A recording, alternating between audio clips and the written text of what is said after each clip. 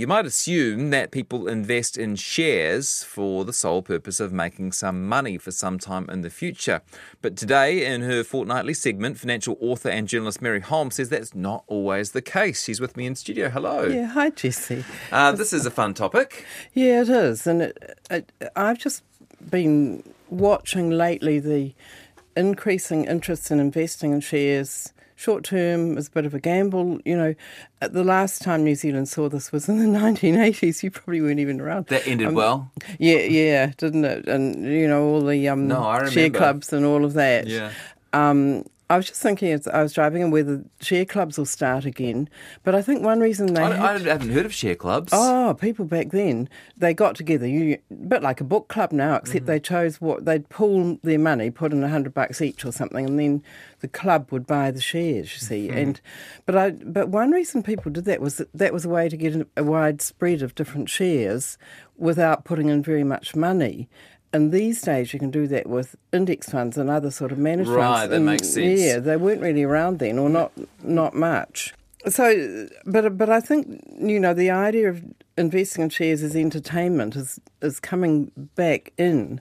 And I think, you know, perhaps partly because bonus bonds have gone and they had that element of fun in them. And actually, my son's made a neat suggestion with bonus bonds that now that they're gone, instead you put your money in a bank term deposit, but all the interest goes straight into Lotto.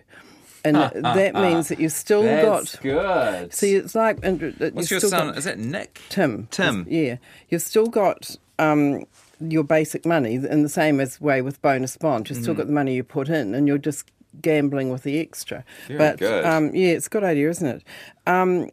But if that's your preferred way to invest. Yeah, if you want to have a bit of fun with your investing. It's not a good idea, isn't it? It's the best idea for making money. No, that's right. No. It's just if you want a bit of entertainment with your investing, which is... But I think that's perhaps what's going on with this interest in shares. Yeah. And during the lockdown, there was a lot more interest in the online share trading platforms. You know, there are three dominant ones in New Zealand, which are Sharesies, Hatch and Invest Now.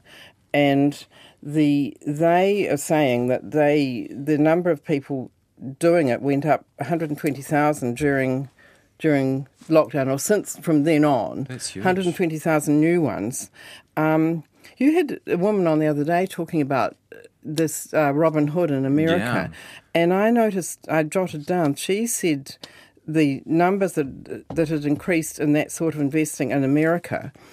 And it went from, I looked at the populations, went from 3% of the American population to 4%. Mm-hmm. Meanwhile, in New Zealand, we went from 2.5% to 5%. So we actually grew more than America in this. She had some real concerns about particularly that Robinhood app, and that it was, my word, the sort of the gamification of the stock market, and nothing wrong with that in itself, but there are elements. They don't charge any commission for that app. They don't charge people anything, and so they have to find other ways of making money, and one of the ones they do is by encouraging you to trade more often so they can sell your trades on. And so if they're incentivizing you to be super active, that's maybe not quite the right sort of... Well, it's not if you're... Getting you addicted to trading is in their interests. Yeah. Which is a worry. The people of New Zealand, just by the way, the increase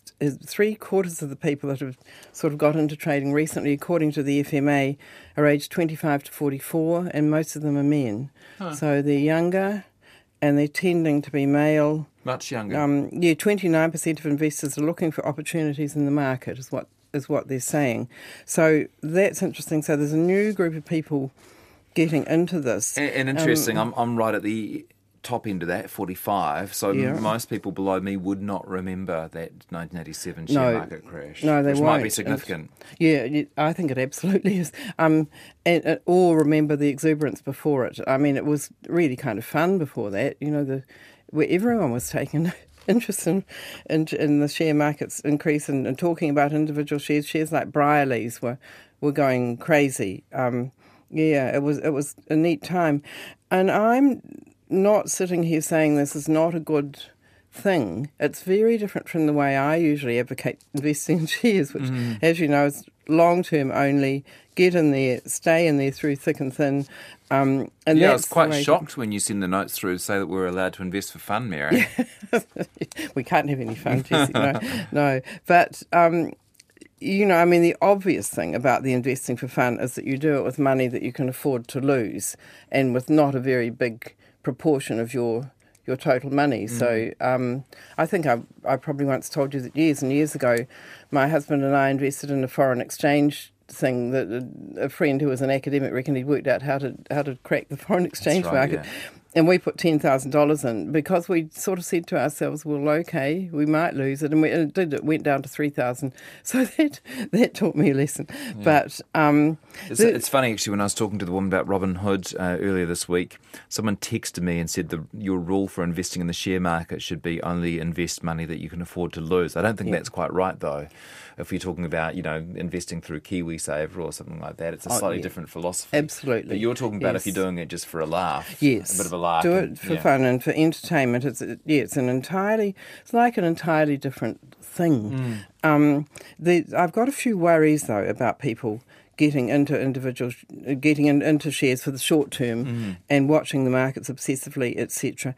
First of all, the individual person's chances of beating the market are very low because the experts are in there watching the share prices and analysing them far. There's a lot more. I get a few letters now about people talking about price-earnings ratios and analysing which shares look like a good buy.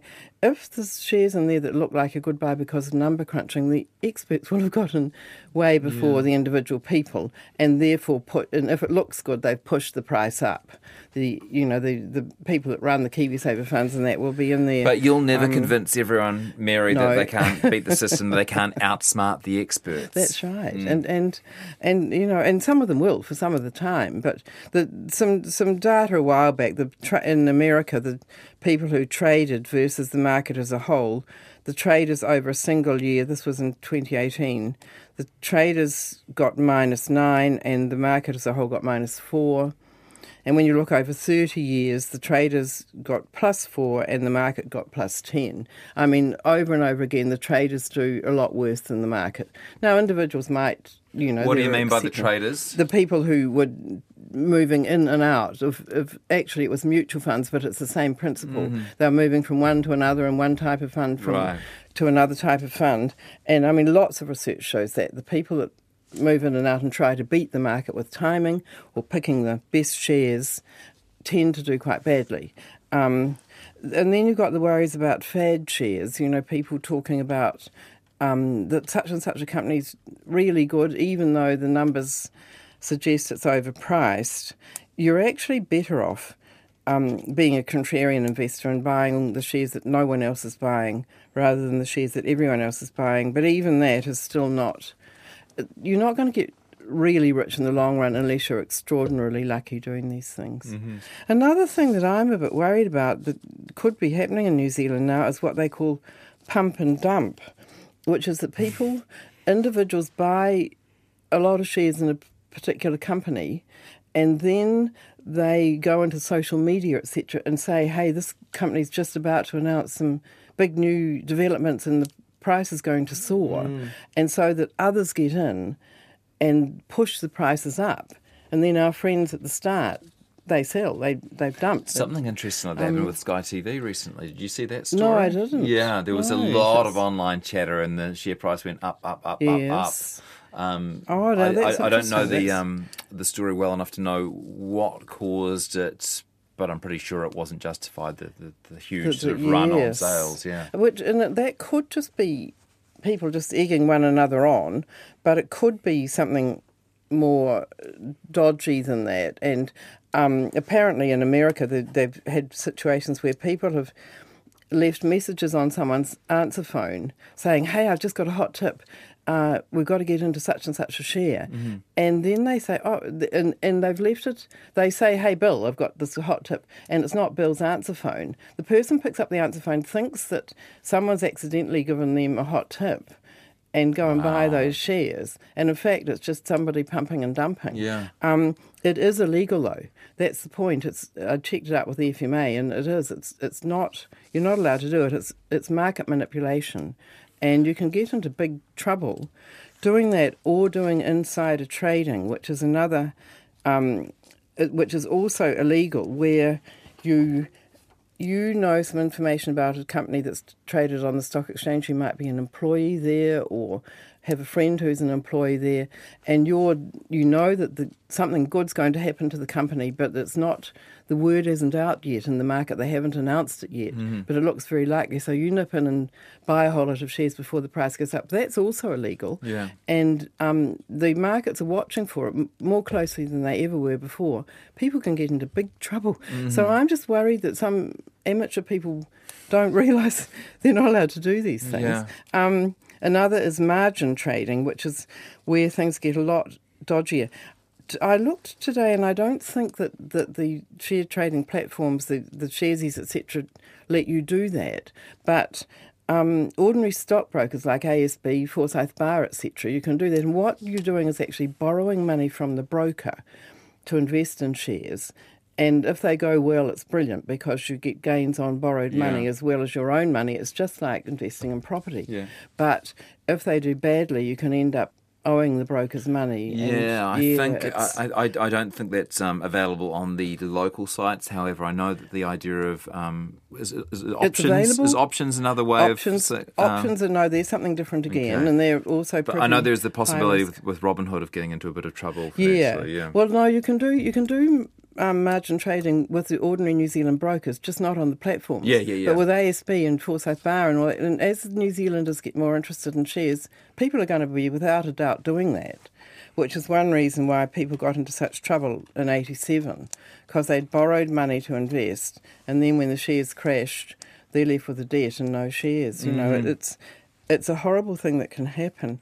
We're probably running a bit short of time, but there's a couple of websites that I just want to recommend. One is Investopedia, which is, I've just found whenever I'm wanting to fully understand something that's going on in the market, they've got really simple explanations of, like margin trading that I was just talking about, or options or futures. If you're thinking of investing in one of these types of investments, which can be riskier than ordinary shares, have a read of what Investopedia says. It doesn't say it's bad or good, it just explains what it is. Great. And another one is a New Zealand website called Money Hub. I don't know a huge amount about it, but they've got some pretty neat reviews of the New Zealand share trading platforms, Sharesies, Hatch, Invest Now, etc., and some comparisons. They do a comparison that says which is better, Sharesies or Invest Now or Hatch. And they, it's just quite matter of fact about which, in this way, this one's better, and in that way, that one's better. So I recommend people have a browse through that to see. Looks interesting. They say they're a consumer website dedicated to money saving via in-depth journalistic research, and they're run by an former equity analyst. Yeah, and I think, seems pretty legit, just having a scan of it. I've used, had a look at Money Hub a few times, and to my knowledge, it is all straight up. They say how they're funded and all of that. And I just recommend, if you're thinking about going onto one of these share trading platforms, have a look on Money Hub. But it just simply tells you, compares the charges on the different platforms, etc. So, in conclusion, there's nothing wrong with this as such, and it can be a hell of a lot of fun for people. And I think, the New Zealand share market and that are really thrilled that there's this whole new interest in share investing. Just don't if you do really well in a couple of trades, don't let it go to your head. Yeah. Because quite often people do well and they think they've been clever, and in fact there's just a hell of a lot of luck in it. Yeah. And which is fine. Yes, but it's like if you're one instant Kiwi, you wouldn't pat yourself on the back and say, I'm actually really good at this. No, and of course with share trading there is, there's certainly an element of skill in it, but the experts that do it full time and have done it for years and know all the ins and outs and the nuances, they're the ones that are going to win. And even then, only one or two of them, the ones that get in first to buy something that's suddenly looking better, or get out first. And that's why, we're getting back to KiwiSaver funds and all of that I still reckon it's best to go with ones that don't trade often, because it's only the very first people in the trades that actually do well. And for individuals to think they're going to, on average, do better than the experts they're deluding themselves. So, well, the people who need to hear that message aren't going to believe you, Mary. But the rest of us appreciate it. Yeah. Thank you. Have some fun, though, in the meantime. Yeah, that was a great session. Yeah. Mary Holm on investing in shares for fun, with some tips and some warnings today. If you came in late, you can listen to that conversation and all our previous conversations online. We turn these weekly chats into a podcast. We do that as well with the Crimes NZ segment, by the way. If you like podcasts about crimes, we can help you there. Crimes NZ can be found on our website.